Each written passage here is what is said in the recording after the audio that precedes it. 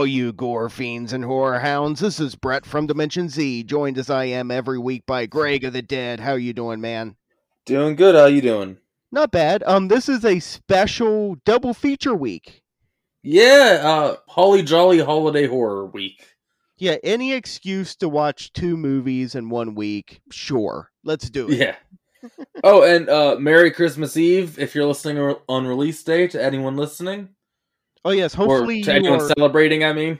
Yeah, you're hiding in a dark room, like away from your family, with your headphones in, listening to us talk about Black Christmas from 1974. Exactly. I was thinking about that. Man, I hope this episode does good. I'm like, actually, I kind of hope it doesn't do good on release day. I just feel kind of sad if the numbers were just giant. I'm like, why aren't you people doing something else today? Oh no, don't fuck Christmas. Listen to Throbbing with Horror. It's more important. Christmas is every year. Throbbing with Horror, this is only our 2nd year so far now. So but we're every week. We're even twice some weeks. Exactly. Look at what we just did in October. Oh god, we're not doing that again till October. Every week. It's starting the new year.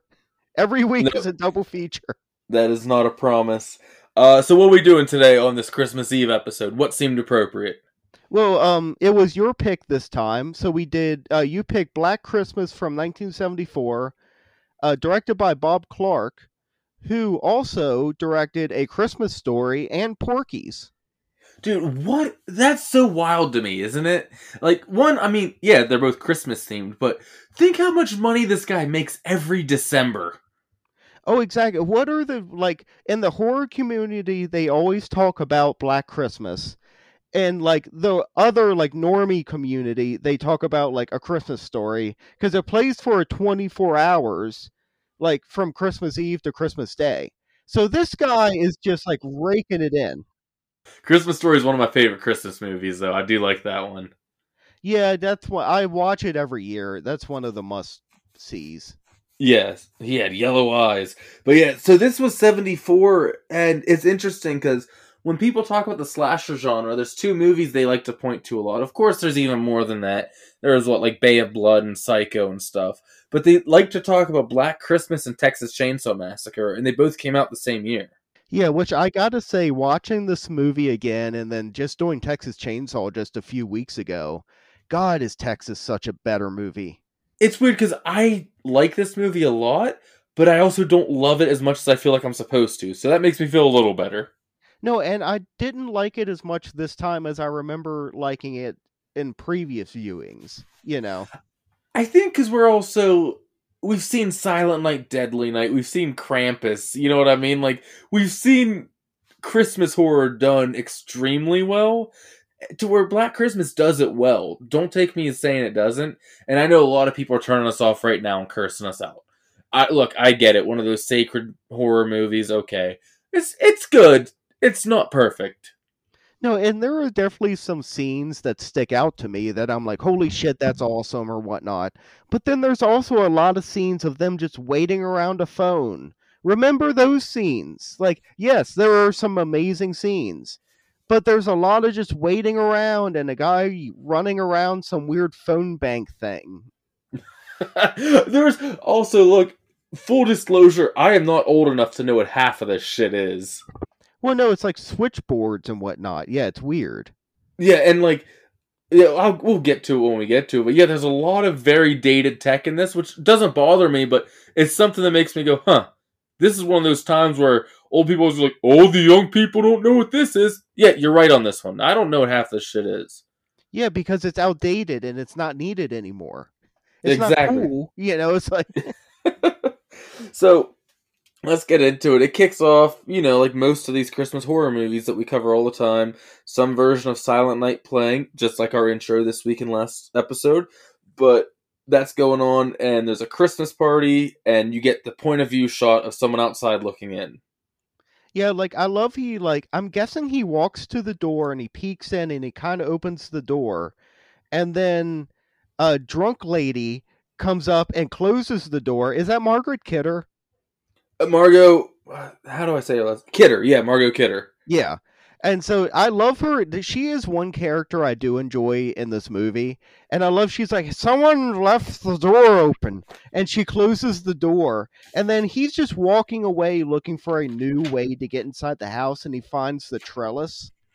Yes, he does. Is that what it's called? I called it a lattice for some reason. I don't know what it is. Something like that. It's the things that like Romeo and Juliet like would climb and vines grow in. Yes, and people have outside their houses for reasons. Yeah, exactly. Bag lady in the chair, bag lady in the chair. Woe is me. Well done. So yeah, he gets in there. Like I said, all first person shot. The party ends, I guess, and all the guys leave. And this is where we get our first. The phone rings, and someone answers it and goes, "It's him again, the moaner." Brett, Yeah, so I don't mean to point something obvious out, but have you ever heard a moan in real life or movies? I mean, I guess so. Okay, but what he's doing is not it. What No. he's doing is making weird sounds and talking. He's not going, oh, or anything like that. Like, he's going, Agnes, it's me, Billy. I'll kill you, fucking. Like, that's not moaning. No, yeah, he's doing like characters. Yeah, and it's weird because sometimes, like, are there multiple people? I don't know. I don't think they really know. But what does he say here? He says, this is in context. Let me lick it. Let me lick your pretty pig cunt. I'm going to kill your pretty pig cunt. And just weird shit like this over and over again. Yeah, and at that point they start being like, "Oh my god!" And Margaret Kidder Barb grabs the phone away and starts like yelling back at the person, being like, "Fuck you, you asshole!" Like, well, don't you have anything better to do tonight than just to harass a bunch of like girls and women and whatnot? Here's the thing, too, is the calls have been coming in, obviously. They're like, it's him, the moaner. So he's already called this place. So it's not as random as they might lead you to believe. But then again, also, doesn't it sound like there's a murder being committed on this phone call? Oh yeah, and each one sounds like there's like at least someone tied up in the background. Yeah, so it's weird when we find out where he is and what's going on, because at this moment, it's just him in the attic. He doesn't even have a body up there or anything with him yet. No, so I guess he's just a very good impressionist. Yeah, he must be like those comedians that do all the sound effects and everything. Oh yeah, like from the Police Academy movies. Exactly. But that's all going on. Like I said, the party's pretty much cleared out. It's just the girls that live at the sorority house and what is called a house. What do they call it? House mother? Yeah, so I believe that is actually the term for it. I don't think that's a thing anymore in like sororities and fraternities, though, is it? No, but how awesome would that be? Just like, oh, you mean I just get to hang out with like all like the young people now and just like party and whatnot, and I like they always just include me because I'm like, oh look, it's the hip like old person. It's like, oh okay. Yeah, it's also like, why is she hiding booze everywhere? All these people are clearly fine with drinking. She has booze hidden everywhere, like a cliche, like a cheesy action movie, how there'll be guns under like every surface or something. That's how she is with booze in here. I love that part of her character where like there's booze like in a book. Like she's carved out pages of a book for booze. There's booze in a toilet. You know, it's everywhere. Oh yeah, you're not exaggerating. Everywhere, like it's that whole like you're never supposedly like more than 10 feet from a spider or whatever. It's in this house. You're never more than 10 feet away from hidden alcohol. No, she should just carry a flask with her. Exactly. You'd think, and I don't know why she's hiding it. Maybe she's hiding it from the girls, not hiding her drinking, hiding her alcohol. Yeah, more of like they're gonna drink it if they find it. That makes more sense, honestly. Yeah, that makes a lot more sense. But so upstairs, there's this girl that goes into the closet, and what I want to say this movie does really well is suspense and like pretty well like edge of your seat horror stuff. I want to give it credit for that. Not even just for the time, still holds up pretty well today, like stuff that would work. But she goes to the closet, and you see like the silhouette of his face right in there, and she doesn't see it. And then he reaches out with, what are these things called? Like plastic that you put over suits or dresses? Oh yeah, anytime you have like very fancy clothes, they put plastic over it for some reason. And that's exactly what he like strangles her with. Yeah, he like suffocates and strangles her with it. And then I don't know how he gets her into the attic, but gets her into the attic. Yeah, and that's honestly like the classic picture of the entire movie is her with the plastic over her face and it's like inhaled into her mouth and she's just sitting in that rocking chair by the window. Also, not a dummy for any of those shots. Actually, her the whole time holding her breath for any of those shots on her afterwards. I was going to say it looks really good. So if that was a dummy, like holy shit, but like also just I'm glad that they got the real person because it just adds a lot to it. Yeah, it's like Autopsy of Jane Doe, how we were talking about that, how they never used a dummy for it. Or like Brian Posehn in the background of Devil's Rejects, where he was like, Rob Zombie was like, "No, we can get a dummy for you if you don't want to just lay around all day." And he was like, "No, it's okay. I'll lay in the background." I love that guy. Here's the other thing. I get really confused with all these characters and their inner relationships and who is who, so you're gonna have to bear with me on this one. Jess, who is, I guess, our final girl. Well, she is our final girl. Right. Is she British, am I assuming? Yeah, she has a British accent, I believe. Yeah, but later in the movie, spoilers at the end are like, we called her parents, they're on our way, they're driving now. How are they driving across the ocean? They have a Harry Potter car that flies. I know I shouldn't look this far into it, but yep, I'm going to. Not as bad as Christmas Evil. I can't hit it that hard, but still, gonna hit it pretty hard. I don't know. Well, maybe they do. They have a magical van that they do a ginormous jump. I knew it was coming back somehow. Okay, that's a good way, actually. Well done.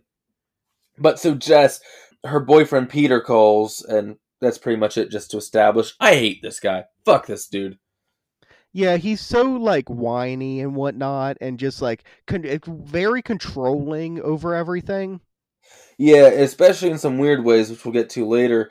The dead girl who's Claire, we get that shot you were talking about, that classic shot of her in the rocking chair, right in front of the attic window. There are so many times in this movie where they show scenes from like street level looking at this house, and you can just see her like basically looking out the window. How no one, like even strangers walking by, never called the police, I don't know. Yeah, they're like, oh my god, I guess they have like a Halloween decoration propped up against the window, maybe? Like, still, like, that's just wild, but yeah. whatever. But should we call the killer Billy? I guess so, because that's what he keeps calling himself throughout the entire movie. It's just, this is Billy. This is Billy. Yeah, it's weird, because he also does call himself other names. Billy seems to be the most recurring one. I know we know nothing, so if we say Billy, we're talking about the killer. Yeah, I agree with that. Okay. Billy's rocking the chair and just singing to himself and being all creepy and sadistic and stuff. Yeah, he's made the attic his little hideaway right now. Like, he's made himself at home. He's got his iPad set up. He's got his, like, special lights, like those, like, overcast lights and whatnot, and his, like, vines. Yeah, he's having a great time. He can go in and out through the trellis or lattice or whatever it's called whenever he likes. He's got a good setup here. And you know these, like, sorority women, like, are like ordering pizza all the time that they don't eat half of it. So he just sneaks down there, gets some pizza, gets some beers, sneaks back to the attic, watches some TV. Oh, dude, those stories are terrifying of shit like that in real life. Like, you'll see those stories like where people were living in other people's houses for like a month without them knowing. A little like side story for me. When I was in elementary school, I had my friends convinced I had a like deformed brother that lived in my walls that my parents shunned. And every once in a while, like I would tell them the story. They'd be like, "No," and I'd be like, "Yeah, huh?" And then I'd knock on the wall, and then I'd have my other hand like behind my back and knock back, and I'd be like, "Shut up, Brent!" Like, you named him Brent? it was like Brent or Brad, or it was like something that was like very close to my name. I was like, my mom and dad love me more. That's awesome. So where are we at there? This thing. Oh, here we go. We cut to Claire's dad, Mr. Harrison, waiting for her at the square. He's in a very public place, so like that's a thing. Why wouldn't he just go to the house to get her? Why make you park in this busy public area where hooligans are throwing snowballs in your face and make Claire get a cab or a ride into town to meet you, why not just pick her up at the house? Well, I see it as like her dad is so like super stuffy, and he feels like he's from like the 1800s of like, oh my god, women are never naked. Like, how dare you? You kind of thing. Like, could you imagine? Like, and we see it later on when like he runs into drunken house mother. Oh Where yeah, it's you're not a right. good idea probably to have him over at the house. That probably is what it is. She probably didn't tell him where it was. But he does end up going there, like you said. Mrs. Mack tells him she's not there, but they go and they go check the common room. There's like a fundraiser going on that day, and he's very upset about the state of this house. Oh yeah, because well, he at some point, I think it's later on, he runs into drunk Margot Kidder. Yes, that's a fundraiser thing they're doing. He's She's like, just giving a kid beer. Like, oh yeah, she's just like, oh, you're pretty tipsy, aren't you? You want some more? And she's like, oh yeah, he's wasted. and she has no like shame about it either. She's like, what to him, pretty much. It's like, who cares? It's the 70s. Free love, peace. But he tells Mrs. Mack, yes, I'll give you a ride. I love how she has half of her lipstick on. Like, that's how ready she is. Oh yeah, where she's like, they go into Claire's room, and Mrs. Mack is like covering up, like there's like a peace poster, but it's done with like people like fucking basically with their legs spread. Yeah. And she's trying to she's just covering up like the guy's ass. Like the father's not going to know at all what's going on. Just drawing more attention to it, to be honest. Yeah, and then like you said, like she kind of leaves and she like puts on half her makeup, hears a cat, and then goes like running after that. The cat's foreshadowing, because that's going to come back into play later on. Yeah. That's pretty much the end of that scene. We cut to Jess and fucking Peter. But she tells Peter, her boyfriend, that she's pregnant and she wants to get an abortion.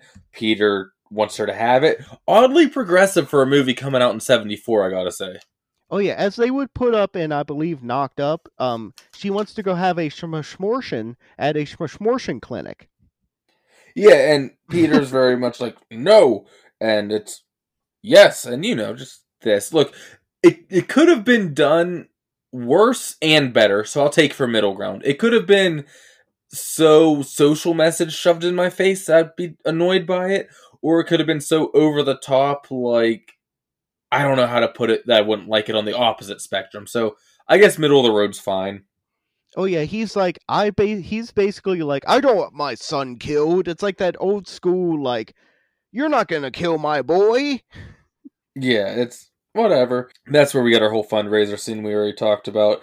Back at the house, Jess gets a weird call looking for Billy. She's like, no, you have the wrong number. This one is oddly less aggressive and everything like that than the other ones are. Yeah. But it's also Billy calling for himself, so whatever. It's like, is Billy there? He's like on like 10 cups like attached to a string, and he's just talking to himself, and he's trying to like move him to his ear real fast. Yeah, I'd probably, honestly. I wouldn't put it past it. He's trying to play patty cake with himself, but he always loses and wins somehow. Oh, Mr. Harrison and some of the girls from the sorority are at the police station filing a police report. And what's Margot Kidder's name? Barb? Yes. Barb gives Nash, the desk cop here pretty much the whole time, prank contact, what is it, extension? Or what's the term? Yeah, she's like, it's some kind of new extension. It's FE for fellatio. Yes, and he writes down the number, fellatio, she spells it out, 2880. And that's pretty much it. Jess goes and talks to Chris, who was Claire's boyfriend, dead Claire, trying to remember all these people and everything, at hockey practice, and tells him what's going on. He doesn't know anything either, though. Yeah, Claire is in the bag with the chair. Yes. Claire in the chair. Thank you. Yes. That's how I remember. When Peter and Jess were having their conversation about the whole pregnancy thing earlier, he's like, you mean you know how big today is to me and everything. You're going to drop this on me now? We have no idea what that means. but it's him playing the piano in front of judges. I guess like that's what he's in school for. And look, I couldn't tell if it was good or bad, but judging by their reactions, it was bad. I mean, you would think like if he could like he's going through a lot of emotions at that moment. He could transform that into an amazing performance if he wanted to, but he, I guess, just becomes angry and does it bad. I mean, I thought it still sounded pretty good, but I don't know. I don't know, it's piano noises, so sure. Yeah, very well done. Um, then back at the house, Mr. Harrison is, I guess, living at the sorority for the time being while he waits for Claire to see what's going on. I gotta say, he seems less panicked than I thought you'd be after realizing what's going on and everything. Oh yeah, because even like the police are even like, oh, she's probably over at like her boyfriend's house or something. And he's like, that doesn't help me. Like that doesn't ease my mind whatsoever. So at first he seems extremely panicked, no matter what the outcome is. And now he's just kind of like, okay, sure, let's go do another search party, whatever. Yeah, but they're there, and we get Barb talking to him about how turtles can fuck for 3 consecutive days or something like that. Yeah, Barb goes on another drunken rant that everyone snickers at of just like, oh yeah, turtles can fuck for 3 days. I can't even get 3 minutes, huh? Waka waka. I wish she would have did the waka waka. I feel like this podcast would have come full circle at that moment. And she dances off screen. Hello, my baby. Hello, and she just goes off. Hello, my right time girl. And then she has this weird, like, emotional, heartfelt crying scene where she thinks everyone's blaming her for Claire, and everyone's just gonna think it's her fault. In what fucking movie? Because in this movie, I haven't gotten that in the slightest. Why? No, I'm guessing she's just an unstable drunk, is what her character is supposed to be. I guess so, but I didn't get any of this except for that she's an unstable drunk. Yeah, exactly. Yeah, it's just like one moment she's completely fine, the next moment she's having an outburst and like screaming at everybody. Speaking of outbursts, our next scene is Peter at the place where he was playing piano from the judges still there at night, and him just destroying the piano. Oh, is this when he like wails on it with like, when you're at like a venue or something and they have those like velvet ropes up and it's the thing that holds him up, when he wails on him with that thing? Yeah, exactly. That's what I think it was too. Well, what's that Burning Raids of Fire kind of piano guy from the 50s that would like play like rock and roll piano? That's kind of what it reminded me of. If it was like him and Jimi Hendrix. Jerry Lee Lewis? Yeah, maybe. Okay, Great Balls of Fire guy? Yeah. Okay, yeah. Jess and Chris come back home, and they get there, and they leave with Mr. Harrison to go to the search party, which oddly isn't for Claire, but it's for a missing 13-year-old girl named Janice. All of a sudden, there's like a few different women missing at this exact same time. We come to find out. And you know what's weird is that they don't connect the dots between all these missing people. You'd think that would like raise your red flag right away. No, they're treating them all like different cases. Like, I'm guessing, like, they're like, oh, like, serial killers aren't a thing yet. Yeah, I don't think they ever name where this movie takes place. You do see on the police car that it's Bedford Police, which is a county by us, but I don't think that's the Bedford it's set in. No, I don't think so. No, but who knows? It's probably northeast, just judging by the weather and everything, so maybe. But in my head canon, it is the Bedford that's near us. Dude, I used to work out. I never worked out there. I used to work out that way, and yeah, it checks out. That I'd believe this would all be going on there. Oh, but not this year, because all of a sudden, like a few days ago, it was like 60 degrees out of nowhere. Yeah, like I took my coat off today. It's December. We're recording this a few days before it goes up. But anyway, that's all going on there at the search party, going out looking for this Janice, 13-year-old girl. Mrs. Mack back at the house hears the cat again and goes looking for him again and thinks she hears him in the attic. Do you think it's the cat or do you think it's Billy making cat noises? Well, Billy is very good at making noises, so it could be him. Yeah, that's what I'm thinking. Like, she's like ready to go on a trip like the other girl was. And there's a taxi driver sitting outside waiting for her, like honking the horn. And she keeps being like, you can wait. You're fine. She's like waving her hand. It's like, no one sees you. Exactly. She's not even by the window doing it. She's in the bowels of the house. Yeah, at one point she's climbing into the attic and the guy's still honking. And she was like, I'll be there in a minute. It's like, no, you're not. You're going into the attic. You're going to be in there for a bit. Yeah, for a good bit. So here's the thing. She goes into the attic. She's like half on the ladder still, but mostly in the attic. She looks over and sees Claire's body, Claire in the chair, and how she's killed here is cool and stupid at the same time. Yeah, I enjoy the giant hook. Yeah, so here's the thing. Why is there a pulley system in the attic? Like, right above the door. You know, maybe this is a thing. I've never seen or experienced this before. But maybe that's for like getting stuff into the attic, but I don't think that could make so. sense. But anyway, like the amount of force I'm thinking, because he's backed up real far away with the pulley hook like raised up to let it go and go right into her. The amount of force for this thing to impale her and then like be able to lift her off the ground is insane. You don't just drop it and let it swing into her. At most, like, ow, you bonked me in the head. What the fuck? Yeah, at the very most, she's like getting a black eye and like falling down those steps again. Yeah, but it perfectly hooks her, and then he just like strings her up. I guess like pulls the pulley up. Yeah. He starts screaming and destroying things in the attic. Again, we still have no idea who this is. The most we've seen of his face when we say we see him standing there is always like covered by shadows or behind something with just like the slightest bit of his eyes or mouth shown. You never get a full face reveal the entire movie. No, all you see is like an eye or something like that and like the outline of hair. Yeah, exactly. You know he has longer, dark hair, and that's pretty much it. At the search party, the body of Janice is found, so she is dead, which everyone then is now panicking because is Claire dead too?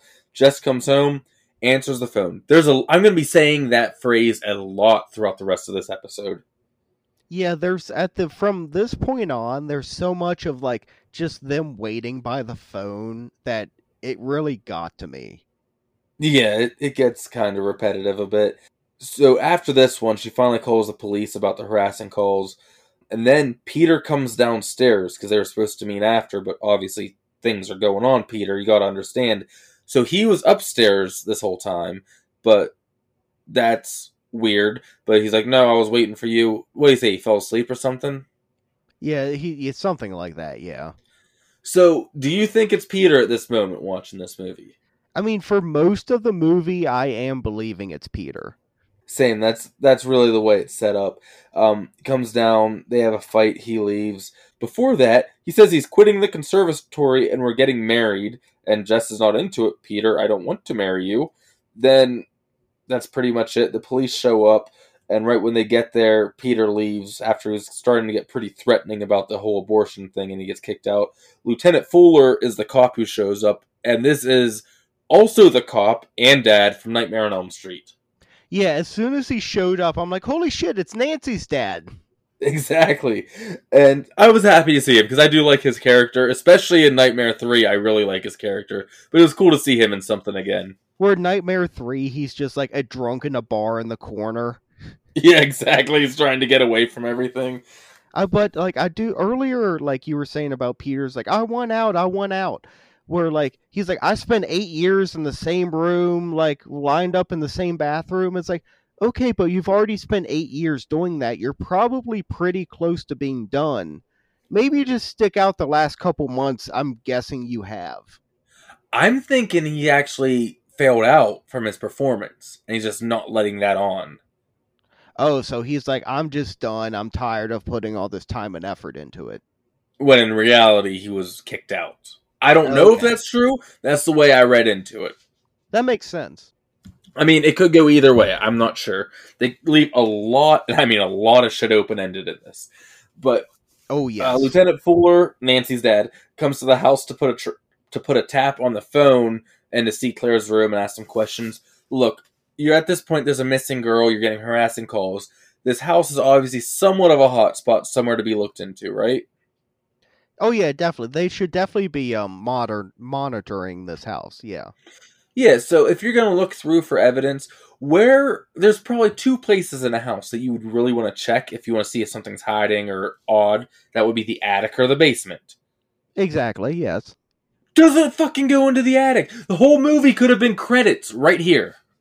Oh, even at the end of the movie, they still have not gone into the attic, based on the last picture we see.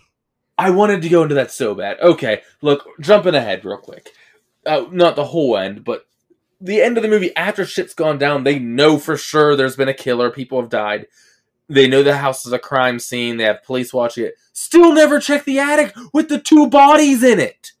Why do you have the victim still in the same house that she was found in bed, and then leave her completely alone?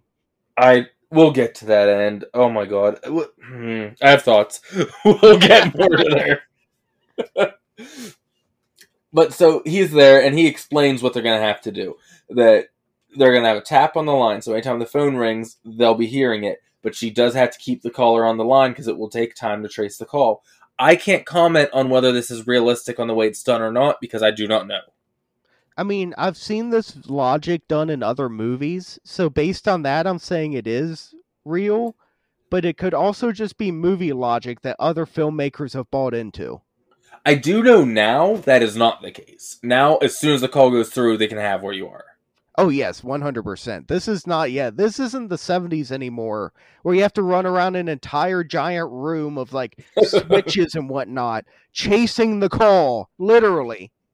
Watching that scene, I'm like, it's a miracle any calls went through anywhere if they had to depend on this. It's like, holy shit, things were that barbaric like that not long ago. Yes. But he leaves, but he goes, there's going to be a car outside. That's one of our guys. He'll be there all night. So I'm glad that one thing I do want to say, at least they're doing something competent in this movie. Because, okay, good. You're taking it seriously. Leave a guy there.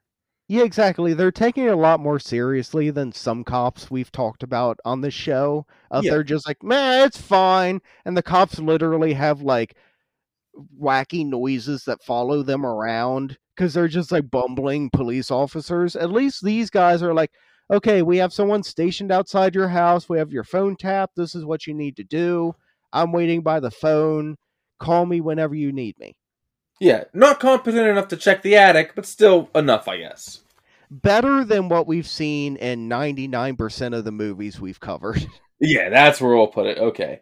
So, Phil, short for Phyllis, also naming your bearded dragon. Happy to know that.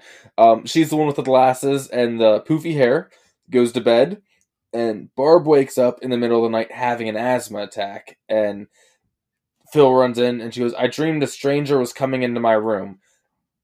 So, was he already in there and then hid once she woke up? I don't know. Or is Barb slightly psychic? Again, I don't know. I'm guessing more that it's he was in there and she kind of saw him, but she's also a drunk, so she's hungover and doesn't know exactly what she's seeing and has an asthma attack. So is he still in the room at this moment, do you think? He could possibly be in like a closet or something. See, that shit freaks me out. Like, I want to give this movie props on the horror side of it, though. Freaks me out more than most movies. I mean, yeah, the fact of like there's a killer like hiding inside of your house. No one knows like exactly what's going on. People just keep dropping off. From like a real life perspective, yeah, it's fucked up.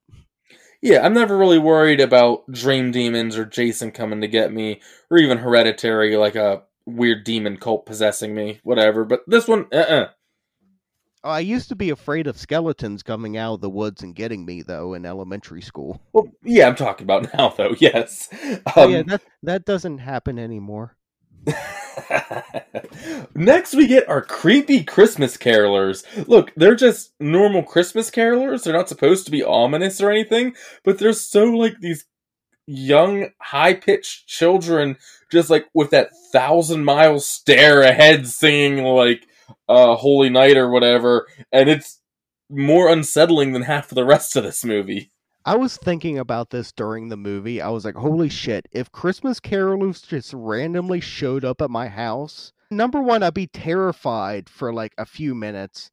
And then I would open the door and be like, hey, shut the fuck up. What are you doing? I don't think I'd yell at him. But here's the thing: like, what is the actual protocol for if you get Christmas carolers at your house? Because yeah, you go out and like, hey, good job. But then do they start again? Like, now am I, like, roped into a full concert for these people? Like, what's the actual protocol that you're supposed to do? I guess now's a good time to have this discussion. That's why you need to be dominant. You need to go on the porch and be like, no, bad. You're being very bad Christmas carolers. I did not ask for this. I was sitting inside trying to watch It's Always Sunny in Philadelphia, and you ruined that. Like, are you supposed to go join them then? Like, are you now roped? Are you now an involuntary caroler?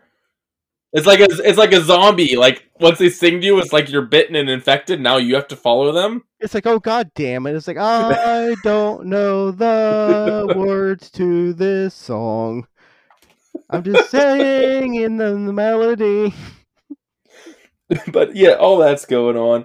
And during the song, which is actually really cool editing, I do, as much shit as I will talk on some parts of this movie, I do want to point out what obviously worked for this movie, because it is super influential, helped a lot of other things that we love today, so I want to point out those good ones.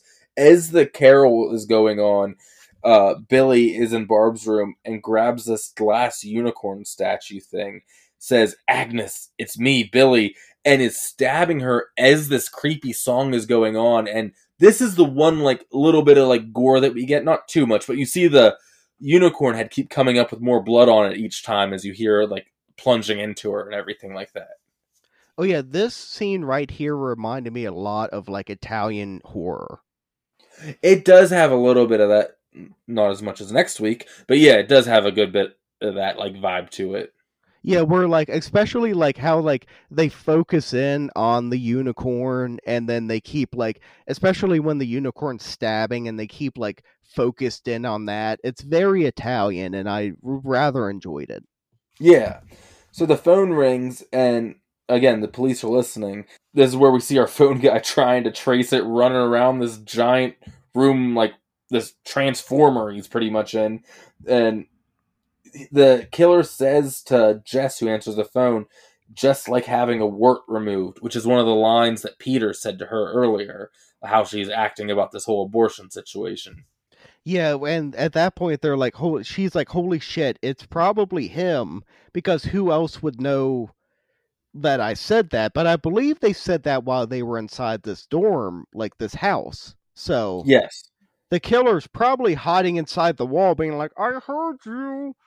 I know what you said. I'm going to bring it up later. Now I just got to get out of this wall somehow.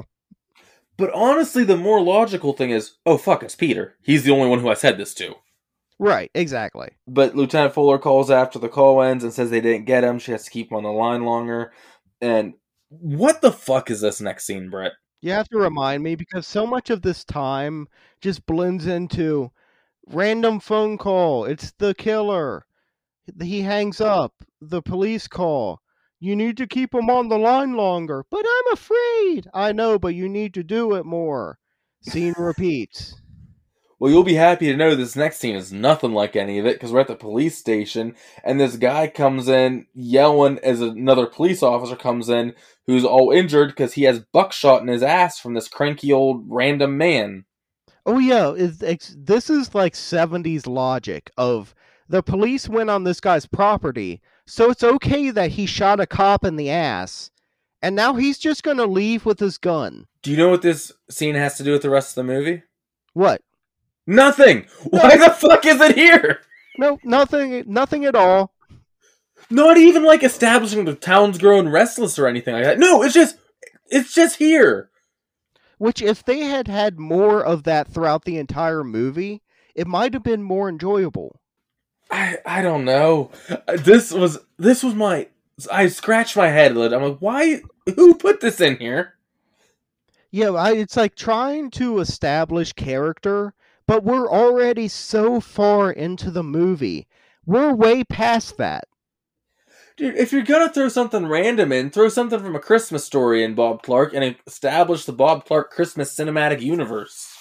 Oh yeah, where like the dad comes in like raving about the furnace. Or complaining about the Bumpus's dogs. Hell yeah. I can't wait for my turkey. This is the third year in a row those goddamn dogs have ruined my thing. You ruined my dinner. See, I would have loved that. Yeah, make it... If we're gonna put some random shit in there, do that. Exactly. The phone rings, and it's Peter crying this time. Like, this one I believe is 100% Peter. Like, we know it is. Fuller calls back and he asks what it was about. And I don't remember, does Jess tell him what's going on or no? I don't think she does. I don't think so here. But during this call, you see a shadow moving across the room. So Billy's fearless. He's just wandering about the house, going to the kitchen to get a snack. Oh yeah, he's like, I want a peanut butter and jelly sandwich real quick. I'm gonna make some nachos in the microwave. Like, I'll be right back. I mean, I guess he could get away with it for how little anyone notices anything in here. Oh yeah, well, like, he keeps picking off more and more like victims, so he keeps like running out of snacks to get. So that's why he has to pick the victims that he picks. He's like, well, she makes like those pizza bagel things. I don't like those, so I'm gonna kill her. She makes pizza rolls. I like those. I'm gonna keep her around. Yeah. I guess, like, yeah, whoever's making the best food, he'll obviously save for last, I'm guessing. But she's talking to Phil after the call, and she realizes Peter was there during one of the calls, so it couldn't have been Peter. Not realizing you have another phone line that's a different number upstairs. This is established. Why is this not thought of? But whatever. The search party randomly stops by with this creepy fucking face in the window to ask if they saw anything suspicious. Again, kind of has nothing to do with anything. Why is the search party still out there? It reminded me a little bit of the marvelous Mervo from Blood Harvest peeking in the window randomly, and then it's like 10 seconds later it's established as non-threatening. It's like, then why did you do it that way? Yeah, exactly. It's, I think, just to get the audience spooked for a minute, but after that they realize, like, oh, there's probably still a killer out there from that girl. So Jess is going around locking all the doors and windows, but she can't find Phil. And Phil went upstairs into Barb's room earlier, and we just see the door slam shut, so Phil died. The caller calls again. This time the line was traced, and the calls are coming from inside the house. Dun dun dun! What came out first, the original When a Stranger Calls or Black Christmas?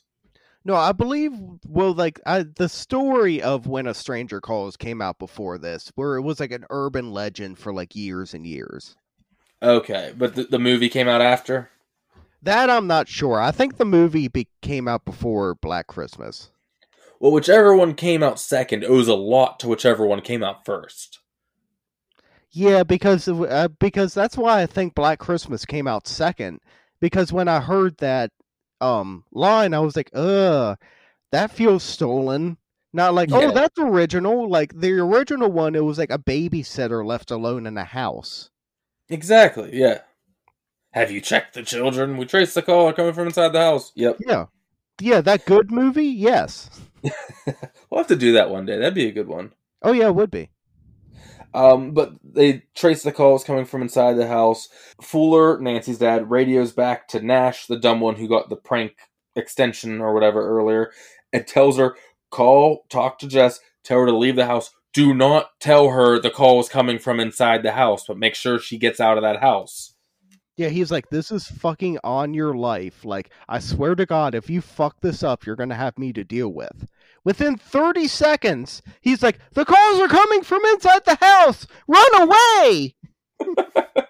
She doesn't, though, because she doesn't know her friends are dead. So I guess, usually I don't get it. This one, I'm like, I kind of get it, but here's the thing. Yell, there's a killer in the house! I'm leaving now! Get out! And then run. Yeah, it's not like nowadays where I could just, like, text you upstairs being like, hey, Greg, if you're alive, you should totally, like, get out because there's a killer upstairs. I'm leaving. Yeah, the best you can do is, like, shout upstairs, hey, this is what's going on, and I'm leaving. Yeah, she should. I probably wouldn't be able to either. But dude, try to act calm in this moment at least. Because obviously this dude's been watching you the whole time. He knows where you are and everything. So try to not let it tip him off that, oh fuck, I know you're here now. Exactly. It's that split moment of like, okay, act like I've been acting this whole time, which is now impossible. Yeah, I should act like I need to walk outside and get the mail, have a cigarette, whatever for now. Not that I'm leaving. I'm going to go outside and start smoking all of a sudden. Smoking is cool. Look at Fonzie. Craving that smoke. We see that the on-watch cop's throat is slit too, so that's another death right there. I don't know how Billy got him. That one's impressive. So she's not leaving. She grabs a fire poker, so you know she means business, goes into Barb's room, and this is creepy because it's not what you think it's going to be. It's not like she opens the door, is attacked right away or anything. She opens the door, and Billy's looking through the crack in the door from it being opened and talking to her, not yelling or anything. He's like, Agnes, it's me, Billy, talking and all that weird shit. Yeah. And she's very smart, honestly, too. Instead of shutting the door and running back down, she opens the door the whole way, like slamming it on him, like knock him down for a minute, and then runs. I don't know how she doesn't get out this door. Why are there 50 locks on it all of a sudden? But she doesn't make it out. The killer almost grabs her hair, but then she locks herself in what I believe is the basement. Yes. Okay, weird basement. Looks bigger than the house, to be honest. Well, it's like the basement from the Evil Dead cabin, where it's all of a sudden like 5 times bigger than the tiny cabin it's sitting on top of. Exactly. This is really cool too because she sees the shadow like looking through the windows outside, and then she sees Peter outside, and let me in, let me in. She doesn't let him in, and then he breaks the window and comes in through the basement. Look right here. I'm shocked Peter isn't the killer because one, let's say it's just Peter. You know what I mean? Which it is. It's not the killer. Why the fuck are you punching through glass to come in anyway? And how do you know she's in the basement? I think he did see her, like, for a minute, and then she went back. But, dude, like, that's major killer vibes anyway, even if you're not one. You're punching through glass, like, just wait. You can come in later. Yeah, like if I all of a sudden like saw Liz through a window and punched through the window, and I'm like, Liz, are you okay? She'd be like, yeah, what the fuck are you doing, you maniac? And especially if she knows there's been a killer in the house, she'd probably be terrified. He'd be like, are you okay? Don't mind the blood. It's not blood. It's tomatoes. Mm-mm. He finds her in the basement, and then we cut to the police arriving, and you hear screaming. They go in the basement, and they find Jess holding, like, the corpse of Peter. Like, I don't know how she killed him, because there's, like, blood coming out of his eyes, but nothing else. And, like, a little bit on his lip. I have no idea what actually happened here. Did she poison him? Yeah. Oh, she's like, I slipped something into a drink and gave it to him. Bill Cosby is my coach. But later that night, Jess is in bed for some reason. Why is she here? This is a crime scene. There's obviously bodies taken out of the next room over. Take her anywhere else. Take her to the hospital. Yeah, exactly. There's a bunch of reporters outside and in the bottom of the house, and Mr. Harrison is there and just faints for no reason. Again, they still don't know where Claire is, so you can hold out a little hope, even though probably stupid to do. But everyone just leaves her there in the murder house. Yeah, it's another weird thing, like we were saying earlier, of just like there's like 100 people surrounding her, and then all of a sudden there's nobody around her. She's completely alone again. It reminded me a little bit of the end of Reanimator, where like there was like a bunch of people in the hospital room, and then everyone left, and it was just like the two of them left alone, so a movie could happen. Yeah, exactly. That's very close to it. Also, like, I get they think Peter was the killer, so there's no more danger anymore, but don't you think they're going to comb through every bit of this house now? Because not only did he kill at least Barb and Phil, and probably Claire and Mrs. Mack, but he murdered this 13-year-old girl. There's, like, a lot of deaths attributed to this guy. They're going to comb over every bit of, like, evidence in this house to find everything. And that's assuming that he was actually the killer. If this was real life, they would be like, okay, he might be the killer, but we still have to do an investigation. You know, all right, let's wrap it up, guys. Job well done. We can all go home now. Yep, take all of that caution, police warning tape down. We're fine. She's in bed. All the files we have on this, shred them. We're done. It's all over. Burn them in the fireplace. Make sure the phones are working good for whoever wants to use them next. And then, like I said, they all just leave her there, and then you hear Billy laughing in the attic still. Jesus Christ.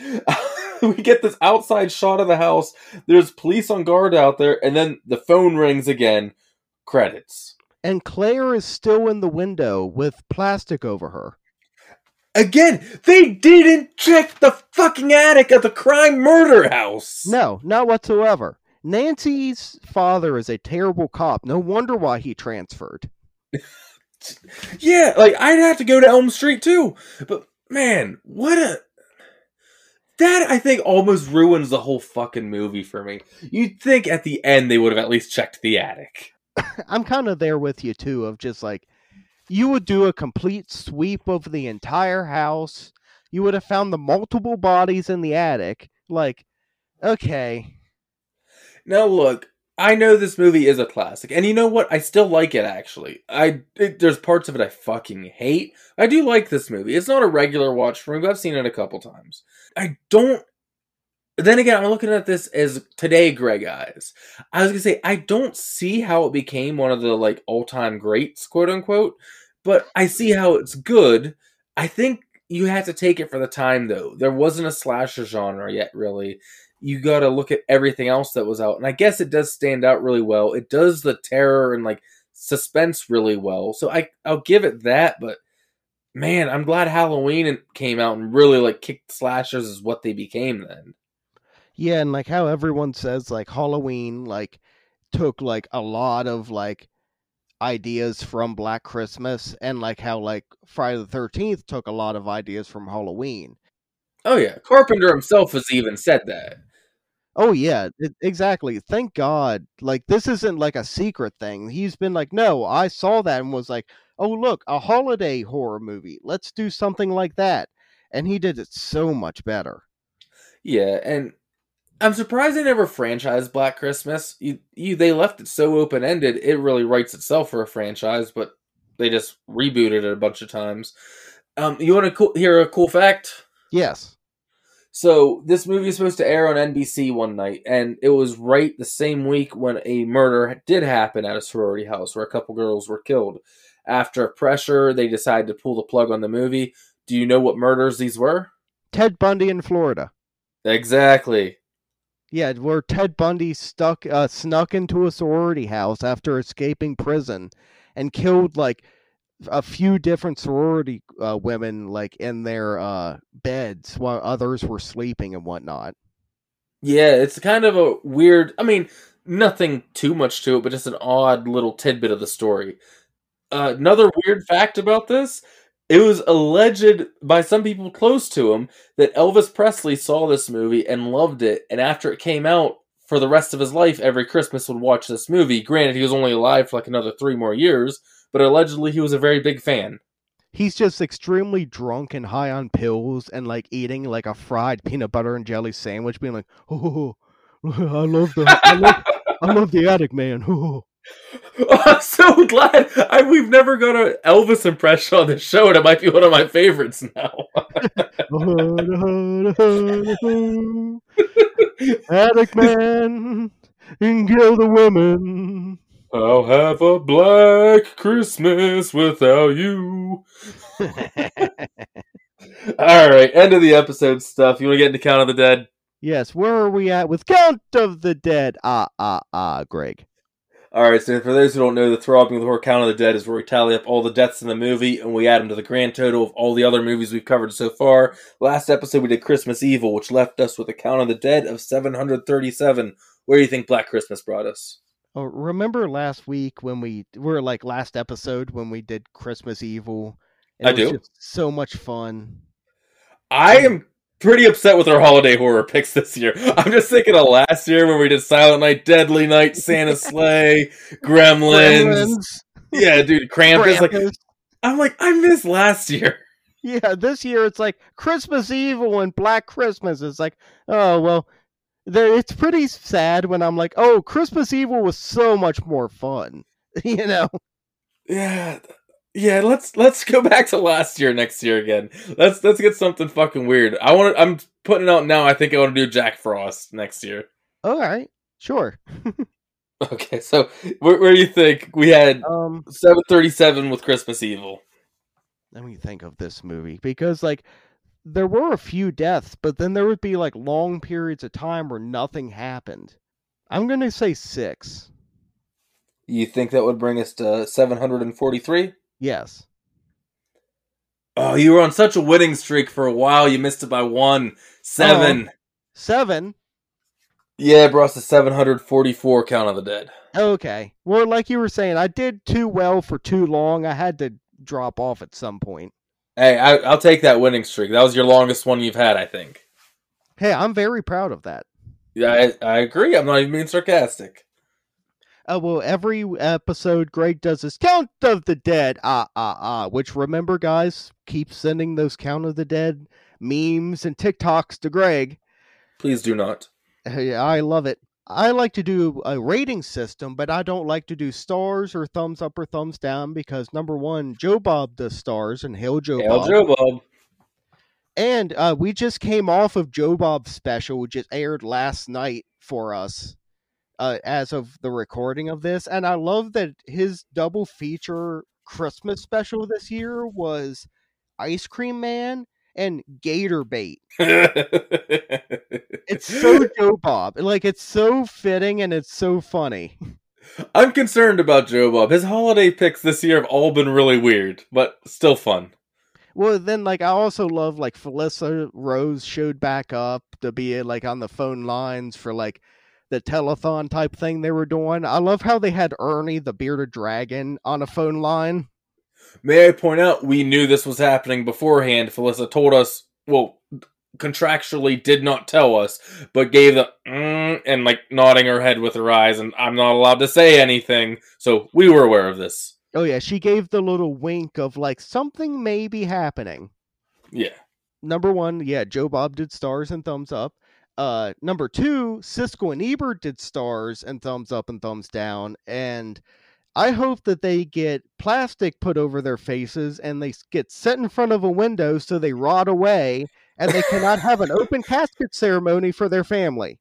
This one's pretty brutal. Like, I'm cool with them turning into green goop. This one's a little rough. No, this one is hardcore because you know what? I bet you they love this movie. I bet you they went, oh, is this Black Christmas's dick right here?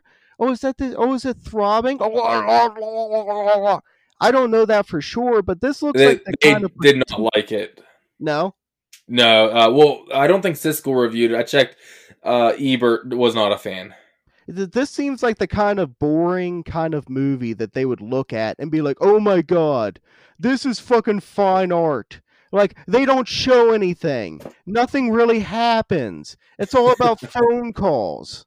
I like to do my own rating system. We took so long to hit the Count of the Dead, and now we're doing the same thing for ratings. You can tell we're recording this one really late at night. We are not on our A game. Oh no, it's after midnight right now. I like to do my own rating system where number 1 is terrible and number 10 is awesome. And I don't pick that thing until right now. And I'm thinking about like prank phone calls. Okay. Of like, do you remember, like, you probably remember this more, Greg, because you're like about my same age. Of like, back in the day, you could make a prank phone call and not get caught doing it. Oh yeah, it's quite normal actually. That was a typical weekend activity for youngsters. Where like you had nothing to do, but you had like a phone or you had a pay phone or something like that. So you would make prank phone calls and it was just like dumb shit, you know, like, oh, is your refrigerator running? So let's say you better go catch it. Yeah. Our number 1 prank phone call is like, it's a shitty prank phone call, but then you're still like, your parents catch you, so now you're grounded, so it wasn't even worth it. Okay. Number 10 is like the Jerky Boys, or like where they made a complete career out of, or like the Crank Yankers. Oh, Crank Yankers used to be so fun. They made like so much money off of prank phone calls. I'm going to give this movie 5.5 prank phone calls. 5.5? It's just overpassing, I think. You should definitely check it out. It's not an every year watch for sure. Like, it'll probably be a while before I watch this again. But it's good enough to check out at least once or twice. I think if you're a horror fan, you should definitely see it. Like, just for a historical standpoint alone, even if it was terrible, just knowing what this movie got us to, yeah, you should definitely watch it. Unlike its counterpart, Texas Chainsaw, where you should watch it for the historical factor and everything, but also, holy shit, it's just a fucking masterpiece.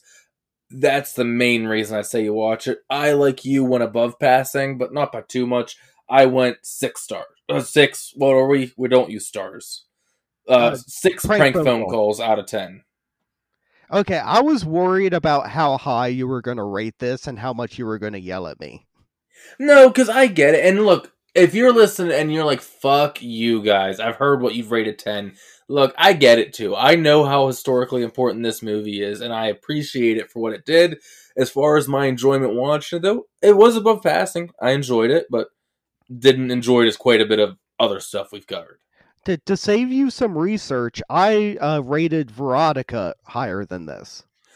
That this view does not represent both members of Throbbing with Horror. No, that's just Brett from Dimension Z, and I will stand by that rating. My God, I hate you. All right, so that ends our holiday horror double feature. Holy shit. Thank God, fucking... But by the time you're listening to this right now, you said it's what, Christmas Eve, right? Yeah, it'll be Christmas Eve, because that's Friday, I think. So if you're listening to this as when the episode is released, just think, you have one more day to get through, and then it's over. The C word is over. And I'm not talking about cunt. I'm talking about Christmas. Which we're allowed to say on this episode. It was a line. Yes, exactly. It's a reference to this movie. I can say the C word. I don't want to say it again right now. You don't want to push it too far. No, I got away with saying it one time because it was a joke. All right, so you want to tell them what we're doing next week? Yeah, what is next week, Greg? We're going really Italian horror next week because we're doing Dario Argento's Opera. Oh, which I cannot wait. Which, if you're already saying, like, this sounds so pretentious and stuck up, I'm not watching this movie, trust me. It is a good fucking movie, and it is gory at points. But it is on point. I mean this in the best way possible, and it might sound like an insult. It is a trashy movie disguising itself as a stuffy movie in the best way possible. I mean that. I can see that, exactly. Yeah, and I like it a lot. We'll discuss more next week, but yeah, that's your homework. Watch Opera for next week. Is that going to be coming out in 2021 or 2022? That will be our final episode of 2021. Okay, so we have one more, people. And then we're into the next new year, and everything's perfect again, and everything's fixed. We said that last year. It was all bullshit. I remember when I said that.